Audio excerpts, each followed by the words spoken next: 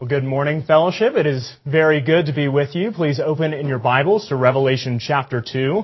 Our text this morning will be verses 1 through 7. And you might not know that we'll be reading the other letter to the Ephesians, not the one that Paul wrote in around 60 AD, but this is one directly from Jesus in heaven. And John receives this letter when he is on the Isle of Patmos in around the 90s AD. So again, our text this morning is Revelation 2, verses 1 through 7. Hear along as I read the Word of God. To the angel of the church in Ephesus write, the words of him who holds the 7 stars in his right hand, who walks among the 7 golden lampstands.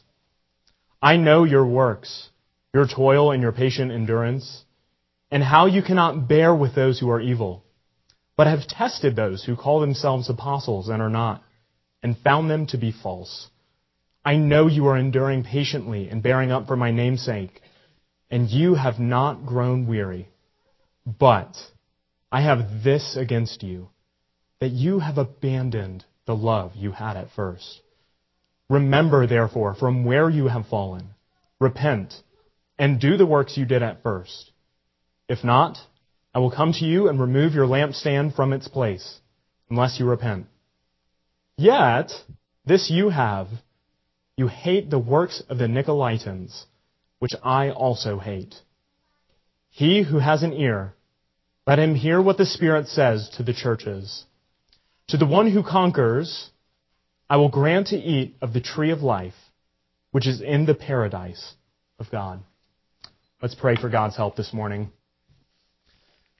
Father, we have sung of your grace and we have sung of our love for your word. And we ask that you would make your word effectual this morning, that you would bless us as we listen to this sermon. It's in Jesus Christ we pray. Amen. Have you ever had to tell someone something really difficult? Well, for me, I've been on the receiving end of that, and it was during a performance review. So I was a summer intern at a church, and I was working in the youth ministry with the middle school boys, and it was midway through the summer, so my supervisors, Nate and Chelsea, thought it'd be a good time to bring me into their office and tell me how things were going. So they opened the door, they invited me in, and then they both sat down and invited me to sit opposite them. And gotta say, Nate and Chelsea are very kind people, but I was a little scared, a little terrified. But they started off with some very good feedback. They had told me many things that I had been doing well at the first half of that summer. But as a few minutes passed, started reading their body language, and I could tell that they were running out of steam. It appeared that the bad news was coming. And indeed it was. I don't know whether they had some sort of agreed upon signal, whether a little nod of the head or a little foot tap or something, but when Nate next opened his mouth, I could tell it was coming. And it did. Harris, we've noticed that whenever there's been downtime in the office, you've been spending it on yourself. So for the rest of this summer, we really encourage you to, serve the other interns or to, help around the church more. Ouch. Ouch. Harris, you're being selfish. And they were right. And that reproof, it hurt. But I could take it. And the reason I could is because when they gave that correction, I could see that it pained them to do so. I could tell that they said it not because they wanted to just ground me into the ground. No, they did it because they loved me. I benefited from their correction. There aren't many people who will tell us our sins, who will lovingly correct us for our good. But they were that good. And Jesus is that good. Our scripture this morning is a performance review for the Ephesian church. But if we have eyes to see it, both in its tone and in its content, Jesus' goodness to this church, Jesus' love for this church, is in every single word.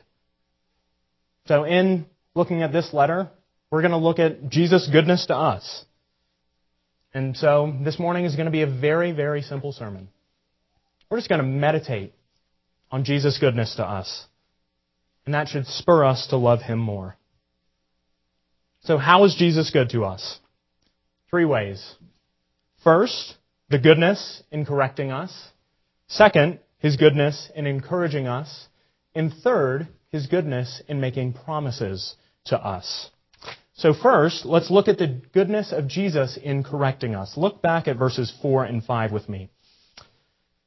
But I have this against you, that you have abandoned the love you had at first. Remember, therefore, from where you have fallen, repent, and do the works you did at first. If not, I will come to you and remove your lampstand from its place, unless you repent. So to see Jesus' goodness in correcting us, I want us to look at 2 things about this Ephesian church. And the first is the start of the church, and then where they've fallen, or maybe their state of sin.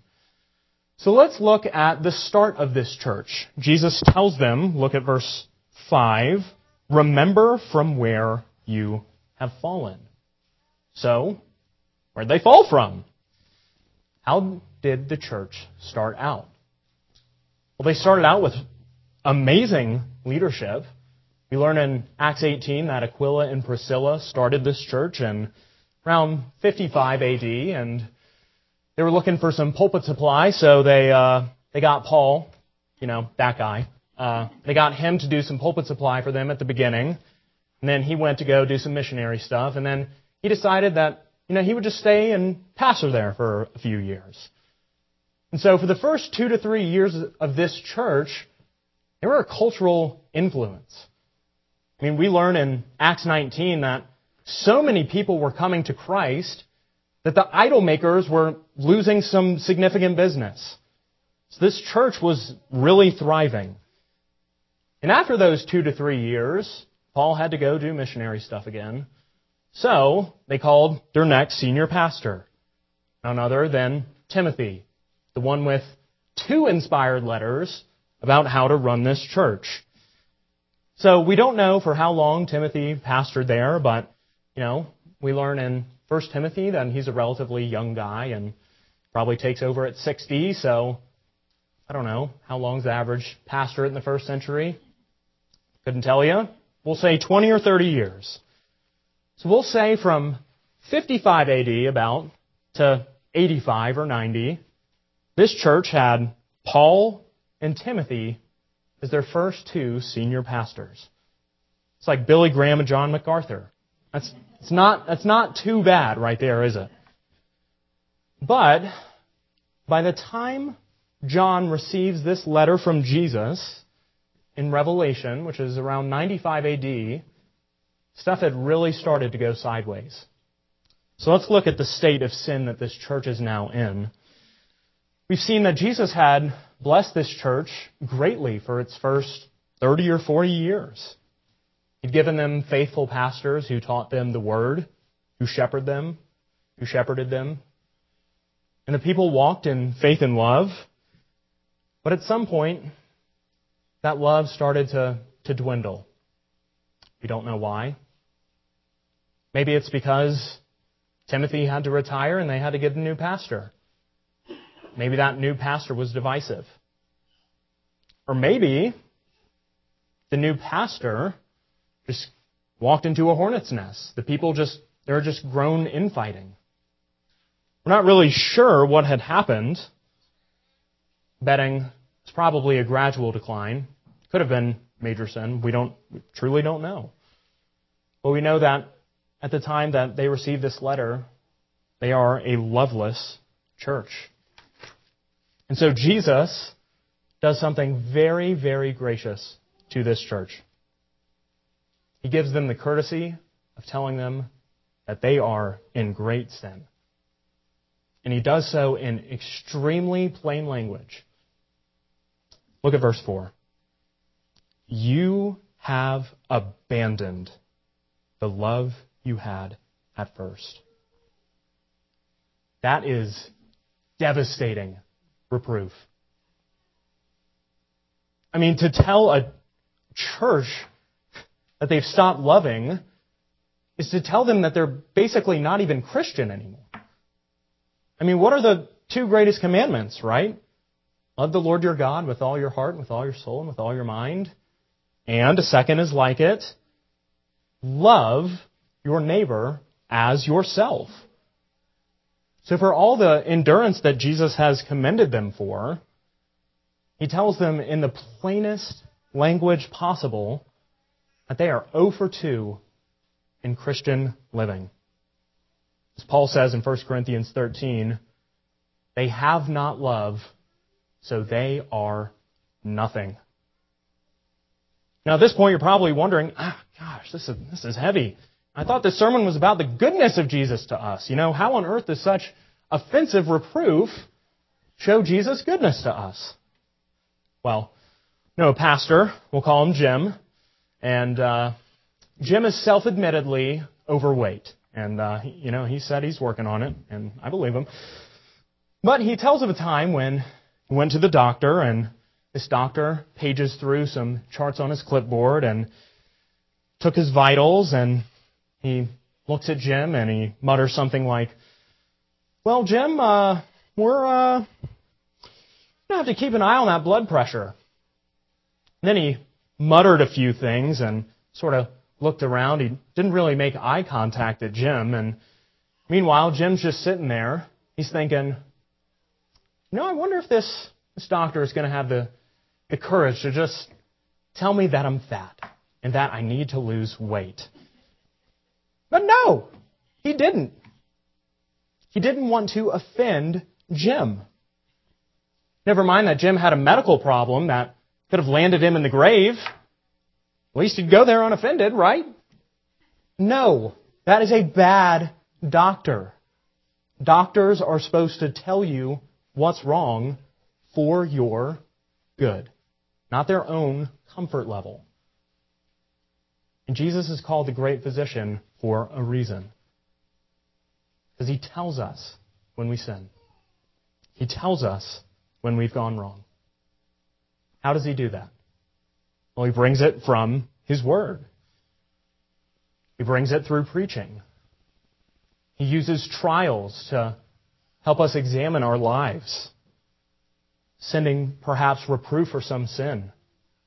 And sometimes he does it by sending really courageous people in our lives who are just going to tell us, brother, sister, you've got to repent here. So we should truly thank Jesus when he brings conviction of sin to us.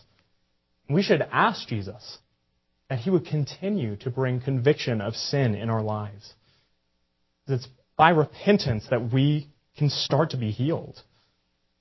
And whenever we get one of those rare people who are actually going to confront us, we should not only thank the Lord, we should thank them. I mean, if you and I know how hard it is to tell someone that they really need to repent, that they're in a bad way, then we should thank them for loving us that well. Thank you, brother. Thank you, sister. It's that proverb that says, faithful are the wounds of a friend, but profuse are the kisses of an enemy.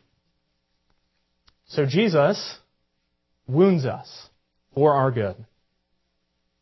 But he wounds us. It hurts. But just as he wounds, so he heals. He's the good physician. He restores us to health. How does he do that? Does it through encouraging us. So first we've seen his goodness in correcting us. Now I want us to look at his goodness in encouraging us. Let's look at verses 2 and 3 and 6 again. I know your works, your toil and your patient endurance, and how you cannot bear with those who are evil, but have tested those who call themselves apostles and are not, and have found them to be false.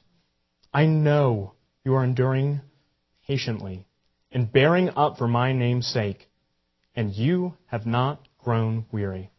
Down to verse 6. Yet, this you have. You hate the works of the Nicolaitans, which I also hate.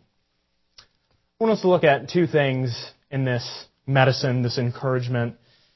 I want us to look at how Jesus gives this encouragement, and then what he actually says in it. It's the manner he gives it, and then the content. So let's look at the how he gives them this encouragement. So we saw in our first big point that Jesus gave this church a big old dose of medicine that did not taste good at all. And at first, it really didn't make them feel good either. Ephesians 0 for 2. Loveless. But did you notice how Jesus gave them that medicine? He wrapped it in bacon. What do I mean? You know, when you give your dog medicine, you could pry its jaws open to your own peril and shove that pill down its throat, or you could be smart and wrap it in some bacon. Or, what we used to do, just put it in a spoonful of peanut butter. And they're this the rest of the day. It's maybe a little cruel, but whatever. That's besides the point. Well, this is what Jesus does, maybe with bacon, not peanut butter. But look at how he gives the medicine. Verses 2 and 3. That's encouragement. And then verses 4 and 5, strong medicine. And then in verse 6, he gives an encouragement again. So it goes encouragement, correction, encouragement. Now, why does he do this? I mean, surely Jesus could have been unremittingly stern with this church, and they truly might have deserved it. Could have just given them the correction in verses 4 and 5. Could have listed sin after sin after sin. But Jesus loves this church.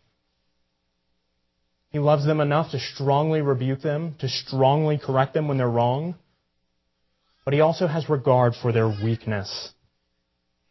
Because Jesus knew that if he had just given so strong a rebuke without any encouragement, sure, he could have gotten his point across, but he could have broken their spirits. So Jesus wrapped this rebuke in encouragement, lest they be consumed with excessive sorrow.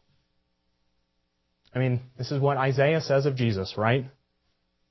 Of the Christ to come, behold my servant whom I have chosen, my beloved with whom my soul is well pleased. A bruised reed he will not break, and a smoldering wick he will not quench.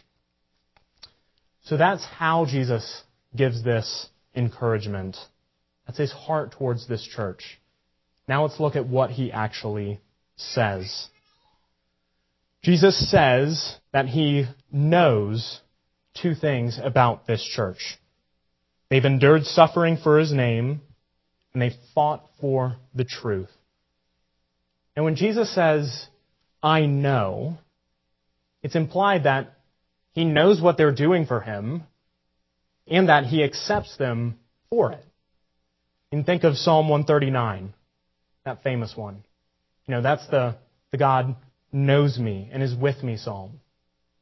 You know, David there, he derives great comfort from that God knows him, from that God knows all his thoughts, from that God knows where he is, his sitting down and his rising up. Because he also knows that God accepts him. So, Jesus saying, I know to this Ephesian church, I know you're enduring for my name. I know your zeal for truth. That should have probably actually given them both great pause and great comfort. Why do I say great pause? Because Jesus Christ, the ascended Son of God, exalted in heaven, the one who both foreordained all things, and therefore who knows all things. Surely he sees their endurance and their zeal for truth, and he still sees every imperfection with it. He still sees all their weaknesses. I mean, if they were so loveless, if Jesus could just characterize this church as being loveless, is it not probably the case that they were also loveless when they were enduring, just gritting their teeth? Is it also not likely that they were loveless when they were so zealous for the truth? So that's the great pause. But Jesus' omniscience should also have given them great comfort, because Jesus saw all of those imperfections. He saw all of their weaknesses. And he said, you know what, Ephesians? Keep it up. You are doing a great job. Keep enduring for my name. Keep fighting for the truth. I am proud of you. Though he knew their faults and their sins, he chose to see the genuine, even if imperfect, obedience, and he chose to encourage them for it. I remember watching SEC football game. Alabama was on the road. They were the number one team, and they were projected to beat this team by, 2 or 3 touchdowns, and it wasn't going that way for them. They had a 21-3 lead, and they just were blowing the game. They were racking up tons of penalties. Their offense was a mess. And it came down to the final few minutes, and they just barely won the game. Should have won by many, many touchdowns. So the camera follows the head coach after the game, and he's going to the tunnel with his players. He's going to join them, and one reporter, can't remember who it was, but he turns and looks at the other. It's Brad Nessler, and he says, so Brad, what do you think he's going to do when he gets into that locker room? Think he's going to chew him out? Think he's going to, tell them that they've got to cut out these penalties? Think he's going to chew out the offensive line for not blocking? And Brad turns to him and he says, you know what? Tonight, no. He's going to look at that team and he's going to encourage them. He's going to encourage them for playing so tough, for fighting so hard. And that's what Jesus does for us. He looks at our imperfect obedience. He sees all of our faults, all of our sins. He sees us inching towards righteousness, and he still says, great job. Keep going forward. He sees our fights against sin, and he says, keep on fighting. Stay in the ring.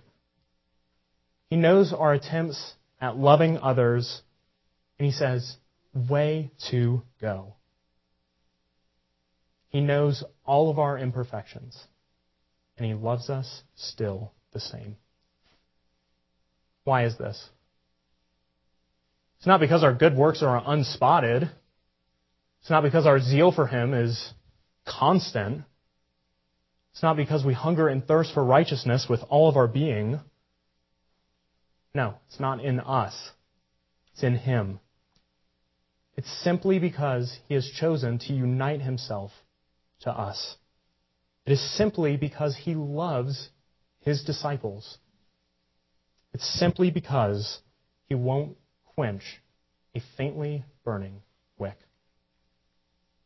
So Jesus is good to encourage us, to have mercy on our faulty, imperfect works. And yet, I think we can maybe see his goodness when we look to the future.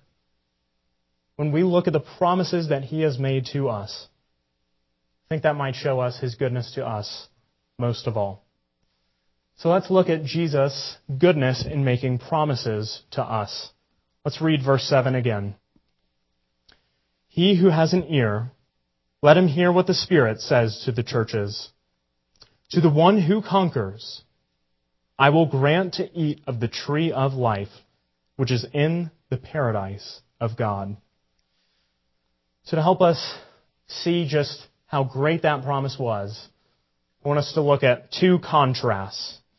I want us to look at two contrasting rewards and two contrasting ways to get those rewards. Or maybe two consequences and two systems of merit. So first, let's look at those two consequences. Jesus makes this promise in verse 7 to the one who conquers, to the one who overcomes these temptations. And in context to the Ephesian church, the one who conquers is the one who repents, the one who remembers from where he has fallen, the one who puts on love. And what does he promise to those who conquer? He promises them the reward of eternal life. And that is a promise that should never cease to amaze us. He promises them the tree of life, complete holiness, full freedom from sin, from death, from pain, forever. No more mourning, no more crying, no more tears anymore. And then he promises the paradise of God. They'll be made fully blessed in the full enjoying of God forever. Jesus promises them eternal life. That is the first consequence. That's the good one. The next one is the bad one. Jesus makes very clear that sin has consequences, both in this life and that which is to come. So what are the consequences in this life? Look at verse 5. He tells this church, if you don't repent, I will come to you and remove your lampstand from its place. He's going to come and he's going to shut the church down. That's what's going to happen if they don't repent. But of course, the ultimate consequences for sin is eternal punishment. If they continue in their lovelessness, they will be judged for their sin. That's clear from the entire Bible, Matthew 25, but especially later in this book. But it's here too, because Jesus makes this promise of eternal life to the one who conquers. That means if you don't conquer, then you will receive the opposite punishment, the opposite consequence. So there are two very stark consequences in this chapter. Simply put, they're heaven and they're hell. But there are two different ways of getting those consequences. There are two different systems of merit. The first one, the way to hell, is the way of justice. In Bible language, it's Romans 6:23. The wages of sin is death. Sin deserves death. Injustice is giving each person what they deserve. So for those who are in sin, what justice is giving them death. Now, a lot of us have trouble with this doctrine. Why does it have to be forever? It is justice. It is eternal punishment is justice. This is the language of the Westminster Larger Catechism, question 152. What doth every sin deserve at the hands of God? And it's going to say that every sin is against His character and against His law. Every sin, even the least, being against the sovereignty, goodness, and holiness of God, and against His righteous law, deserveth His wrath and curse, both in this life and that which is to come, and cannot be expiated but by the blood of Christ. So the way to hell is getting what you deserve. But what about the way to heaven? How does Jesus tell these Ephesians to get there? Now, to the untrained eye, it might be good works. You might say to me, well, look at the text. It says, to the one who conquers. It says to the one who repents. To the one who starts loving God and his neighbor. It's if they conquer, it's if they repent. So it must be all based on what they do, right? And of course the answer is no. Because the reward, the consequence, is eternal life. Now, if the consequence is eternal life, then what must the payment be? It must be eternal righteousness. And it must be spotless righteousness. But no believer has eternal righteousness. No believer has spotless merit. And even if we did, God would not owe us a thing. We are his creatures. He's God. By being creatures, we have to serve him. We owe God our obedience, and he doesn't owe us anything in return. Jesus says this in Luke 17. When you have done all that you were commanded, say this: we are unworthy servants. We have only done what was our duty. So why eternal life? It's not because of our works. The way to heaven is not through us.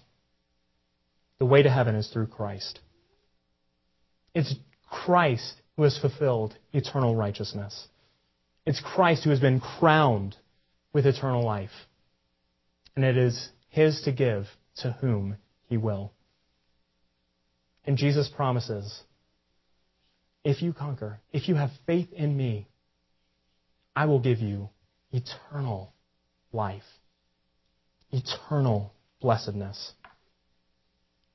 And I really want us to just ask the question, why is it eternal? Jesus could have given us a few decades in heaven. And that would have been more than we could have ever dreamed of. He could have made it shorter, or he could have made us work just a little bit for it. I mean, if we're talking about eternal life, eternal happiness, certainly he could have, just put us in a holding tank and made us earn heaven points for, a couple decades or maybe a couple centuries. I mean, who wouldn't take that trade-off, right? Just what's 10 or 20 or 200 years in purgatory for never-ending life? So why is it eternal life? It's because God is love. For some reason, in God and not in us, he chose to send his Son into the world. And he chose to redeem his church, to bring his people to life. First in saving us, and later to raise us to eternal life. And so he calls us to trust in Christ, to trust in his work, to know that eternal righteousness is ours in him. So Jesus' goodness to us is everywhere, if we have eyes to see it. He's good in correcting us. He's good in building us up through his words. And if you belong to him, then by his sheer grace, he has shown you his goodness in promising what the heart of man cannot begin to imagine. So if Jesus is going to be so good to believers on that last day, when he raises us up to eternal life, surely his goodness is before us now. Can you see it? Let's pray. Father, we give great thanks for sending the Son. Please help us to walk in him. Thank you for your grace. In Jesus we pray. Amen.